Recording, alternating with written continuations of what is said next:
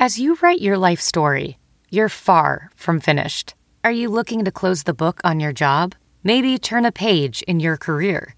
Be continued at the Georgetown University School of Continuing Studies. Our professional master's degrees and certificates are designed to meet you where you are and take you where you want to go. At Georgetown SCS, the learning never stops, and neither do you. Write your next chapter. Be continued at scs.georgetown.edu/podcast. If you removed all the repeat offenders from the road, 77% of these crashes would theoretically still happen. That's staggering. It's a huge number, and it means that if you only address repeat offenses, you're not going to solve a big chunk of the problem. From the Fox 6 studios, this is Open Record. We're investigative reporters breaking down the big stories, what it took to get them, taking you behind the scenes. It's the stuff we couldn't tell you on TV. On this episode, we know that drinking and driving is against the law, but should it be a crime? The reason Wisconsin still stands out from every other state in America. Hello, everyone. I'm Amanda St. Hilaire here with Jenna Sachs. Hi. And Brian Polson. Hello, Amanda. So let's face it, we all enjoy cold beer, glass of wine from time to time, and no better place to do it than Wisconsin. My husband and I discovered that when we moved here a little more than a year ago. It's a state with a long, proud history of both producing and consuming alcohol. Unfortunately, Wisconsin also has a reputation as a state with a drinking problem, especially when it comes to drinking and driving. A recent study published in the American Journal of Preventative Medicine found that 1 out of every 4 Wisconsin adults considers themselves to be a binge drinker. 1 in 4, 25%. That carries its own public health concerns. But it's when binge drinkers get behind the wheel that it becomes especially dangerous and all too often deadly. He just hands me this note that basically says, your daughter's been in a car accident. And I don't remember any of that. We literally just sat there and cried and held her hand. That is Terry Landon and her daughter, Sam. Now, when Sam was 16, she was nearly killed by a drunk driver who was going the wrong way on a divided highway on a dark October night near Milton, Wisconsin. Sam miraculously survived. Her best friend, unfortunately, Hannah Church, was driving and was killed instantly. The drunk driver in this case was 28-year-old Robert Frank. He also died. But the thing that really stood out for Terry and her daughter Sam is that had Robert Frank survived the crash himself, he would have been charged with homicide because of Hannah's death. And yet, had he been pulled over before the crash, had no one died, he would not have been charged with a crime at all. Because in Wisconsin, drunk driving is not a criminal offense until you've been caught twice. I think that many people view a first offense as just a mistake that can happen to anyone. It shouldn't matter whether it's the first time or the 6th time. Why is it so hard to deal with the first offense? Because that's what would actually make the difference. It would actually change the culture. Wisconsin's the only state in America where the first offense is not a crime. So, Brian, why is that? Well, obviously a long history in Wisconsin of, brewers. You have Miller Brewing here. You have the old Pabst Brewery. And there's beer is obviously deeply ingrained in our culture. There, a lot of people talk about the German heritage in this area. So we go a long way back with beer. And for whatever reason, over the years, this has been one state that has resisted making the first drunk driving offense a crime. Many, many years ago, there wasn't a standard of 0.08 for drunk driving. It was 0.10. And I think even prior to that, there may not have been a standard at all. But as the push came from the federal level to lower the level that qualifies as drunken driving to 0.08. The threat was, if you don't do this, we're going to take away your highway money. So states all across the country, including Wisconsin, lowered that level to 0.08. And that's where it's become more and more controversial, because there are those in the restaurant and beverage industry who say 0.08 could be, depending on the person, depending on their size, could be a couple of drinks at a fish fry. Could be an old-fashioned after dinner. Maybe that one extra sip of an old-fashioned pushes you over the edge, and potentially now you are making a criminal out of someone who's just an otherwise social drinker, who doesn't have a problem, who isn't a real threat to public safety. On the other side of that, though, you have many people who say it doesn't matter whether you are routinely a binge drinker or a dangerous driver. You get to 0.08, you're impaired, and you are dangerous on the road, even if it was just that one extra sip. If you hit 0.08, you are drunk and you shouldn't be on the road at all. But this isn't a new subject in Wisconsin. Absolutely People have been talking about this for so long. I remember doing stories about this 12 years ago, and they could be just as relevant today. Why aren't things evolving or changing? Well, and interestingly enough, I came to Fox 6 News 15 years ago from, I was in Iowa, in Missouri prior to that, Iowa working, and I grew up in Missouri. And in these other places, the first offense was naturally a criminal offense. So it was a surprise to me. A lot about drunk driving laws in Wisconsin are a surprise to people who come here from other places. So when I first got here, I started to do a number of stories on drunken driving in Wisconsin because it really stood out to me that, wow, I can't believe it's this way. I think for so many people who've lived here and grown up here, maybe it's complacency, maybe it's just this is the way it's always been. But a fresh set of eyes, we've talked about that before here, Amanda, Yes. You've come here. That fresh set of eyes sometimes can look at a problem and say, well, why is it that way? So I started doing stories, but what I found early on was the stories that got the most traction with lawmakers, policymakers, were the ones that focused on repeat offenders. Because there's no question Wisconsin has a problem with people who have serious alcohol problems, and therefore they do this again and again and again. And don't get me wrong, that's a huge problem in this state. But that's one that over the 15 years I've been here, lawmakers have really tried to address. When I first started doing these stories, ignition interlock devices were only ordered for severe repeat offenders. And even then, some of the earliest stories I did showed that those orders weren't followed. And for people who don't know what ignition interlock is, That is a device that is installed in a vehicle that you have to blow into. It measures the alcohol in your breath before the ignition will start. And early on, when I was here, that was a novel device. It was new. They're well known around the country now, and research has shown they're effective. People who have these devices installed tend to develop habits of driving without having had drinks because it's the only way they can operate their cars. That habit becomes something that then continues after the device is gone. So research has shown they work, but at the time when I first did these stories, even the severe repeat offenders who were ordered to get them weren't getting them, and the courts weren't following up. So we started to see the legislature pass laws that said, okay, let's get tougher on that. Then they expanded the use of interlocks to all repeat offenders, even just the second offense. And now, first-time offenders with a high blood alcohol concentration, 0.15 or higher, people who are almost or at twice the legal limit or higher, get these devices or are supposed to get them. One of the problems has been if you are 0.15 or 0.16, the measurements, the science behind those measurements can be challenged.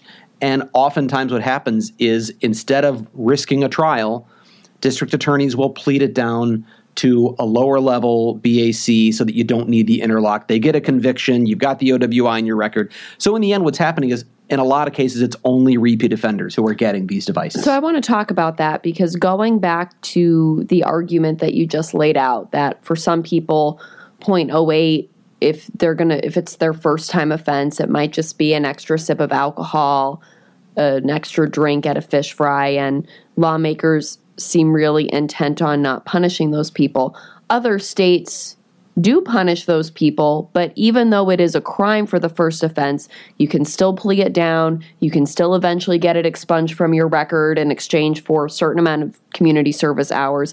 In other states that have made this a crime, it is still not a life-ruining event to get caught for the first offense. So what's the holdup here? Well, other states don't have, or at least you'll hear people say that other states don't have one thing we have here in Wisconsin, and that is a very powerful and influential Tavern League. The Tavern League of Wisconsin was founded in, I think it was 1935, maybe 25. All I know is this was after Prohibition. Shortly after Prohibition, it was formed. And obviously this was a time when America in general was celebrating the reintroduction of legal alcohol into society. And the tavern, and around the state of Wisconsin, obviously there's a huge network of tavern owners, restaurant owners who serve alcohol. And Wisconsinites love their beer. They love alcohol. And we have a baseball team. Name the Milwaukee Brewers. I mean, this is a community that celebrates alcohol, and that's not bad. It's when that alcohol is consumed in large quantities and then taken out on the road that it becomes a problem. But that Tavern League has, over many, many decades, gained a lot of influence around the state.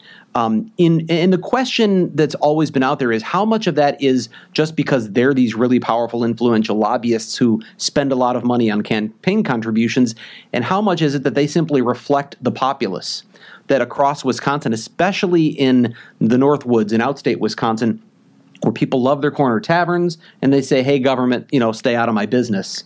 I think that's a lot of why the law has been a difficult one to move here. But then at the same time, we have a young woman who lost her life, and we're very hard on those people who end up killing someone or hurting someone. But at the same time, the offense, had they not hurt someone, would have been a slap on the wrist. Because sometimes whether you hurt someone or kill someone is just, it's pure dumb luck. Mm-hmm. Well, and that's one of the things that always stood out to me about this is the offense or the actions of the driver, of the drunk driver, are the same until someone is killed. But the punishment is very, very different. It's not a crime until someone dies, and then suddenly it's homicide.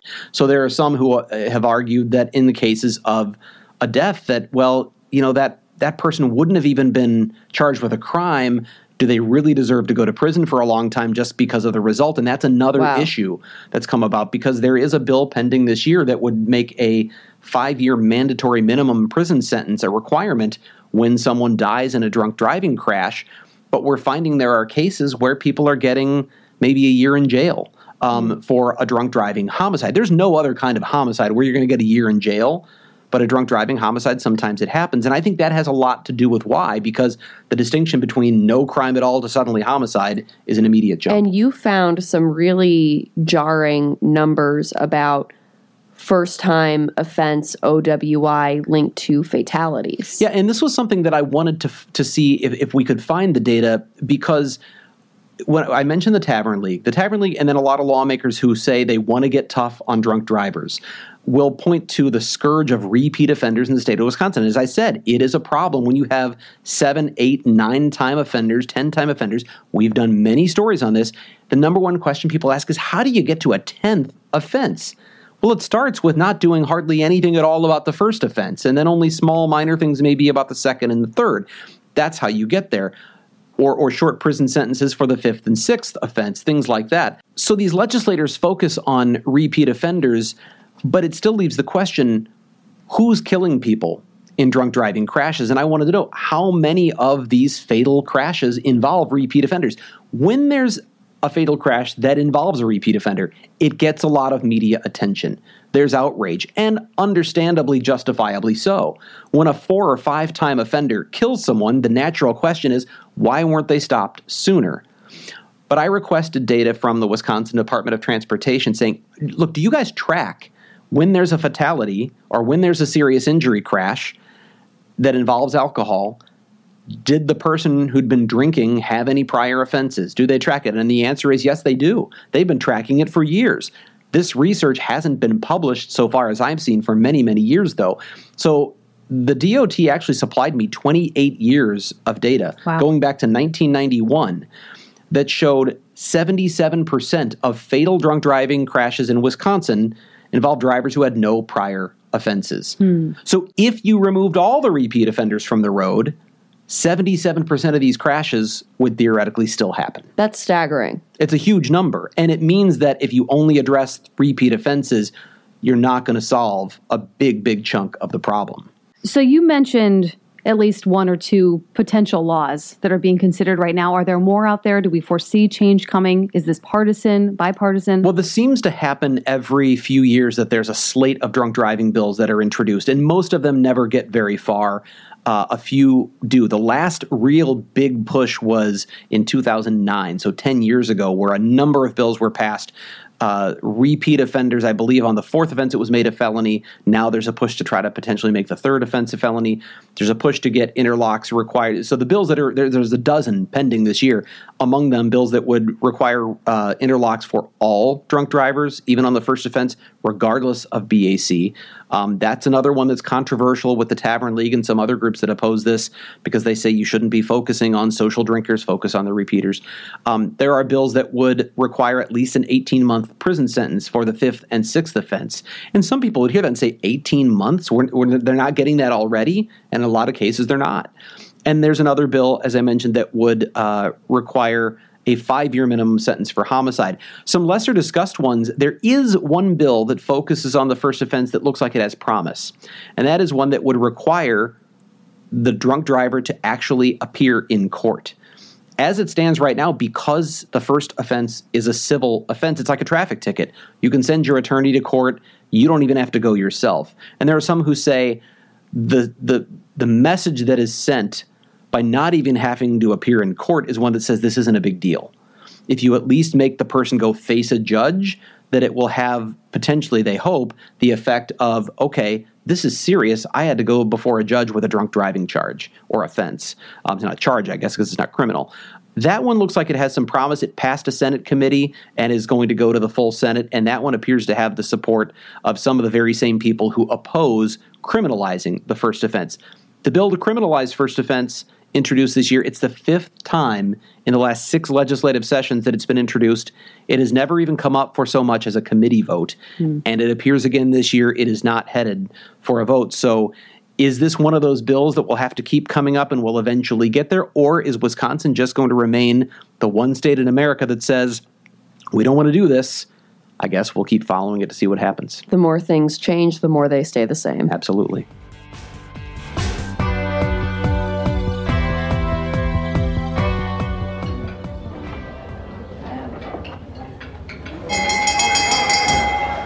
And that's the dinner bell, which means it's time for our dinner party question. This is a weekly segment where we answer questions we most often get asked as journalists at parties or events or when we're out and about.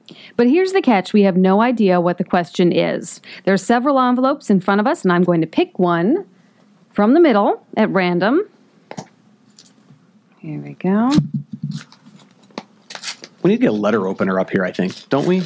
Or is it more fun to just tear it struggle open with tearing these open? Okay. Do you ever get nervous about going on TV? I get this one a lot.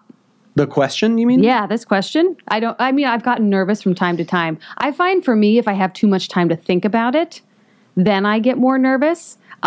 When you're doing general assignment and you're doing a live shot out at nighttime, it's actually pretty easy not to think too much about all the people that are watching because it's dark out. You're looking at a light on top of a camera. Maybe you can see the outline of a photographer behind the bright light, but it's easy to just think about the anchors at the station that you're having a conversation with and kind of tune out the fact that there are tens of thousands of people watching. I will get nervous sometimes when I know it's like a big thing, like an election night. I might get nervous at the beginning, or if it's a story that I really care about, then I might get nervous. But I find that when I'm kind of thrust into it and I have to move quickly and I have to think quickly, then I don't get as nervous. You don't have time to be nervous. Right. You just know you want to do a good job and you have to get it done. And sometimes it's easy not to think about all the people that are watching at home. What about you? Do you ever get nervous, Brian? Well, I've been in this business an awful long time, so I can't say that I get nervous much anymore, although I haven't done a lot of live work in recent years because, these investigations, by the time we get on the air, it's scripted. If you threw me out into a spot news situation, I can imagine suddenly feeling the anxiety and the nerves again because you're in that moment. There's no script. The camera's on. Everybody's watching. Well, last year you were election time, remember? And that was, but I didn't get, we, the three of us, I don't know, maybe we just have a good rapport, but that was fun. Like, I had a good time doing that. I enjoyed being in the midst of an election night and talking about all of that, of the numbers as they were coming in. I think we prepared well. And but you ended up out on the scene that night, didn't you? Oh, well, that was entertaining because it ended up being the question of why did these thousands of Milwaukee ballots come in late, and the election commission wasn't letting us in to see certain things, and then we got into the room, and then they were kicking us out, and it was dramatic. That was fun. All your favorite things. Yeah, it felt like sort of investigations mixed with spot news. So that was a good time. What was interesting to me is I've been on television a long time, and you know that there are thousands of people watching at any given time. But as you said, you just see a camera, a lens looking at you, and a light. Really, all you see is the photographer behind the camera, and maybe a couple of people on the street are watching you if you're live somewhere.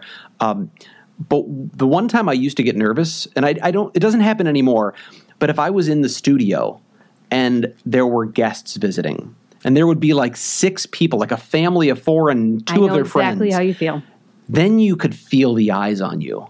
It's different than a camera, knowing viewers are at home where you can't see them, you can't hear what they're saying. You can trick yourself. But you can see the eyes on you, then my face would burn. It's kind of like being at State Fair or Summerfest and a crowd gathers. Then you get a little nervous because you feel the presence of people actually watching you do your job and maybe judging you a little bit. It makes me wonder if that must be different for like Hollywood actors versus Broadway actors, where there's a live audience and you have the immediate response. Is there more nerves to perform in front of a live audience versus an audience that's going to watch you later on? I think my answer is a little different because I don't know if this counts as being nervous. Throwing up counts. No. Well, when I was pregnant, I did a lot of that, but that was not because of nerves. Not on air? Yeah, not on air. That was like between hits. True story. Came in here once to do a story and had to be running to the bathroom when no one knew I was pregnant. So you're hiding it on top of that.